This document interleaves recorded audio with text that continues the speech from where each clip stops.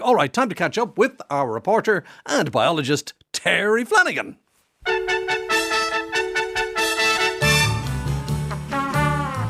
Now, Terry, when I heard your report this week was about banks, I thought it was about Banksy, but apparently not. It's about banks for seeds, not the type of bank you find on the main street, is it? Not quite, Derek. This is a bank where seeds are deposited. And it's not in the main street, but it's in Glasnevin, in the National Botanic Gardens. Now, every bank, Terence, has a bank manager. Who is the manager of this particular seed bank? Well, the man in charge here is Dr. Colin Kelleher, and he hopes to be working on this for the next 10 years or so. And in terms of the number of seeds, what are we talking about? You won't believe me, but by my reckoning, there's going to be at least 80 million seeds. That's a huge number of seeds, isn't it? 80 million seeds? We don't have that many plant species on the island. No, we've about 1,200 plant species, but what they're hoping to do is to take samples with up to 10,000 seeds per sample. So when you do the maths, it works out at about 80 million seeds. And what's the purpose of this, Terry? To conserve these seeds in case there's a catastrophe somewhere along the lines. Imagine there was an earthquake or a volcano or something like that, and all the plant species from a particular area were lost. Well, then we would have a reserve for them and we could use these. Fantastic idea. How do they store them?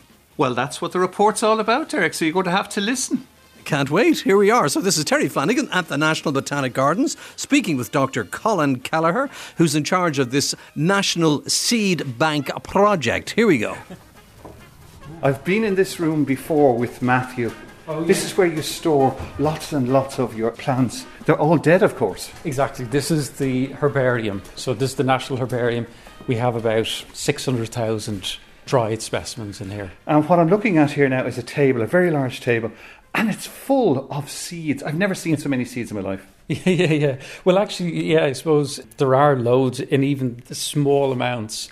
Small packets, you can have thousands of seed, which is now, great. These seeds here, they're not the normal seeds I was expecting to see, I'll be honest. Yeah. First thing I thought I'd see would be conkers or maybe acorns. I don't see any acorns or conkers. In fact, all of the seeds are very, very small. Yeah, so in terms of conkers and acorns, they would be one of the species that we don't put into the seed bank. And there's a reason for that, because basically they can't survive the freezing process. So they would basically crack open and just not be viable. So the seeds that you're seeing, like you're saying, are these nice small seeds. Some of them be a little bit bigger, like the yellow rattle be a little bit bigger. But they would be seeds that can be dried down and frozen. Now, yellow rattle is a plant that a lot of people might not know of. It's a beautiful plant, often grown in meadows. Tell us a little bit about it. It's a semi-parasitic plant, so what it does is it actually puts out these little sort of roots that go into the roots of grasses, and they extract nutrients essentially from the grasses. So they're great. Why people are using them a lot now is they're great for basically keeping grasses back in a meadow so that you have more broadleaf herbs really rather than the grasses. Now, this is I'm going to call it a dirty sample because I can see lots of bits of soil and chaff and everything on it. What are you going to do with this? So what we do with that then is we clean it up. We put it into a mini thresher in a way. So I see you have it here. Yeah, so it's actually modified. I've got great advice from the guys in Backweston, the Department of Agriculture. They have a crop wild relative seed bank. So we learned a lot from them to begin with. And they have this little thresher. It's like a little whisk, isn't exactly. it? Inside it is. Plastic container. It's modified whisk, yeah. And so then we will take the seed and as you say, all the sort of chaff and all the rubbish, as it were, put it into that.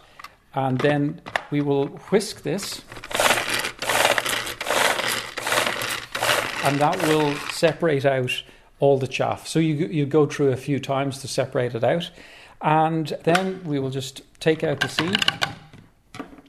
And you'll see that basically, you can see it's already separated out. So the chaff is separated. And even, I'm not going to blow it now, but if you blow on it, you will see the chaff disappear. So you can use air, a lot of air, to just blow and get rid of the chaff and leave the seed. The seed will be that much heavier, And it's very dry.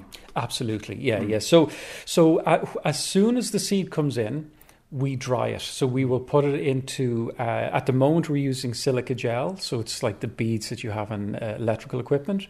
and we'll dry it down to about 15 degrees relative humidity. It's really, really dry. Apart from the actual seeds, are you storing anything else? I'm thinking of, say, bulbs, as in daffodil bulbs or corms or rhizomes, things like that. Not yet, but we do intend to have what's called an in vitro collection, and that would be for things like oak or hazelnuts, so things that cannot be frozen. But no, to begin with, we're focusing on the seeds. That's our main target.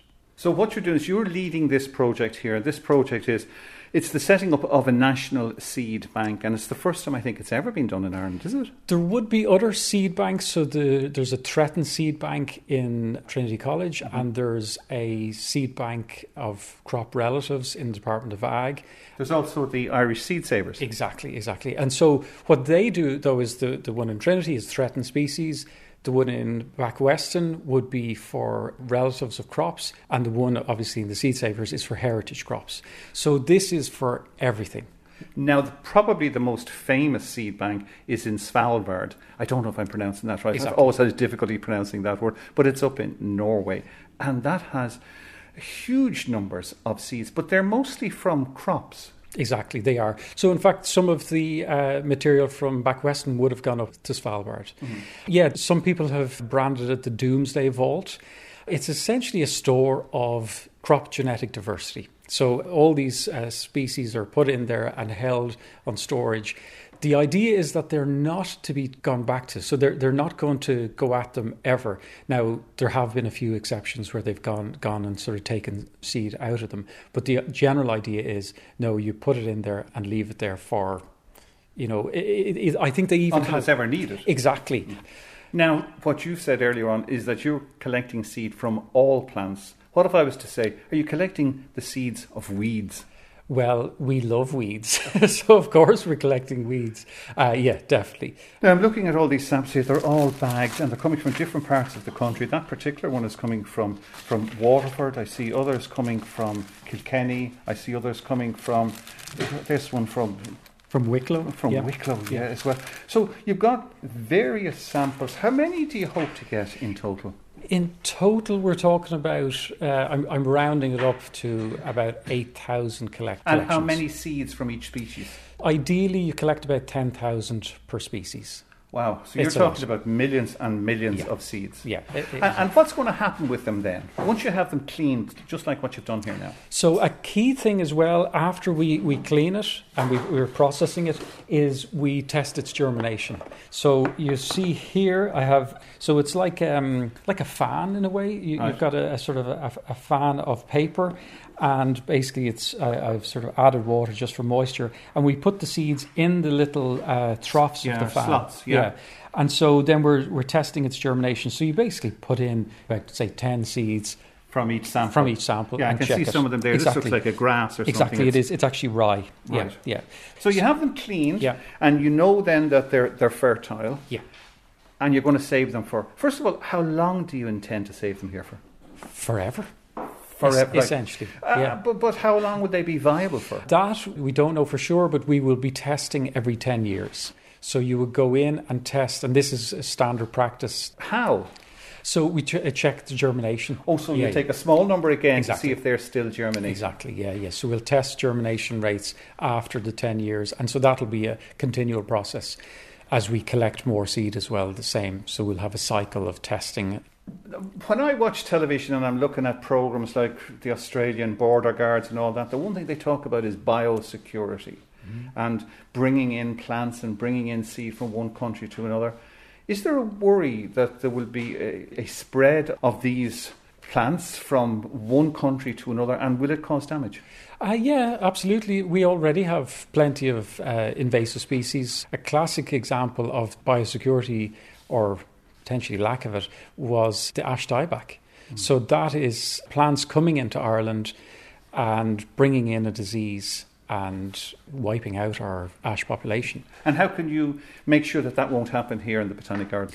In terms of the seed bank, what we're doing is we're drying everything down. So once you dry it down to that 15 degrees, very few things will survive it. And if we do have issues with fungal pests or something, we will treat it if needs be. We're not going down that line at the beginning, but we will do it. If you have a critical species we need to save, we will use some sort of fungicide. How important is it to have a national seed bank rather than one or two around the country? Well, I would think it's important to have both. Replication is really important in seed banks. And this is as set up by the gold standard, which would be the Millennium Seed Bank in Kew. So they collect all wild species all across the world. And then they're encouraging partners, and we will be one of their partners, to collect in their own country as well. So we're collaborating with Trinity College and with the Seed Savers and with Back Weston Department of Ag to develop these collections. So replication is good. As I said, it's good to have a duplicate. If our freezers go down, or go up in temperature, that could be an issue. So we have to have backups. Now, we do have a backup in terms of we have multiple freezers, but it would be good to have a replicate elsewhere as well. This must be a very busy time of the year for you, late autumn, because that's when the seeds are about. So how are you collecting them? Are there others? Are there organisations, schools or that? Are they helping you, or is it just the general public sending in seeds to you? It's not the general public at all, because we want to be sure of it being collected properly and been verified and identified correctly and all. So we tend to have ourselves going out, so trained botanists. But we also have some consultants who are doing this as part of their work. They'd be on site and they're willing to pay back in a way. Mm-hmm. And we're hoping to set up a network. Now, it's in its infancy at the moment, but we will set up a network of collectors. Yeah, because it seems very labour intensive having to go out to 8,000 sites and collect maybe 10,000 seeds from each. I was thinking maybe of schools, the likes of transition years. Is there a way in which they could be incorporated into helping? There would be if they were trained properly. We can accept seed in, but we need to be sure that it's verified correctly. So that's a really important thing, that we can't just get, if people were to send in a packet of seed, do we know that it's absolutely from the location that they say, or is it from their back garden or whatever? So we need to be a little bit careful on it. So you have this yellow rattle now, it's ready to go into the freezer? Absolutely. So key thing then is that we have all the data of where it was collected, the date it was collected, how many plants it was collected from, the number of seeds. So we have weighed the seed to check how many seeds it is, and then we count about 50, weigh them, and then weigh the lot of it and divide it in to find out how many. We just put that in into our packets, and then we seal that in an aluminium foil, and then that will go into the freezer. So when we're ready, when it's all sealed into the aluminium foil, in it goes to the freezer. Perfect. And that's it for 100 years. It's labour intensive then, and presumably it's very, very costly. So is it money well spent? It's not very costly at all.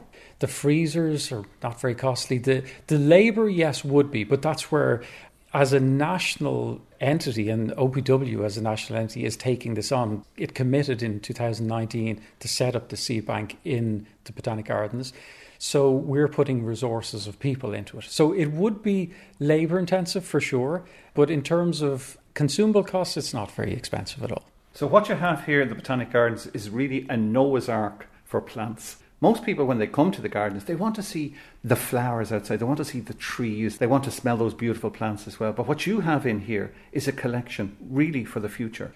Exactly, it is. And the key thing about this is that it's viable seed for the future. It might look dead, you're looking at these seed and they are dormant, but it is a viable sort of collection. So basically we can restore these species in future if it came to that, or even not just restoring, but just growing them for educational purposes or for our displays here. So in 10 years' time, 20 years, 30 years' time, these freezers behind me, they'll still be working away and they'll still have their seeds. Absolutely, they will, and we will. I would think by 10 years' time we should have most of the seed collected for there's about 1,200 native species. And another thing then that we're moving on to after the seed would be bryophytes, so mosses and liverworts. They're going to be a little bit more tricky, and it's not a seed bank, they don't have seeds, but that would be the next step. Once we have the seeds collected, we'll be moving on to more difficult things, really. Then you'll have your ferns, your theridiophytes, you'll have your lichens. So you'll be at this for a long time. Absolutely, absolutely. It is a lot of work. It's a lot of collecting, but I see it as fairly feasible. But yes, the rest of it will take many, many more years. How long do you think these seeds will last for? Because you dry them down and then freeze them, we should get 100 years out of them. That's the target, but nobody has tested that yet. But there have been seeds discovered in glaciers that have... and also a couple of thousand, the old tombs. Exactly. And so the key, again, if you think of these exceptional occurrences, they tend to be in extremes. So basically in frozen states, and it would be dry frozen, not wet frozen. And then in, as you say, in the tombs, that'll be very dry. So basically you have a dormancy, an enforced dormancy of the seed, and then it can release that dormancy if it's given the right conditions and potentially produce a full plant.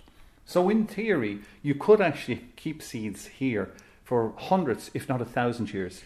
That would be the goal or the plan to begin with, but who knows, in 20 years' time, there may be new technologies that we don't need freezers, or we send them. I don't know what we'll be doing with them.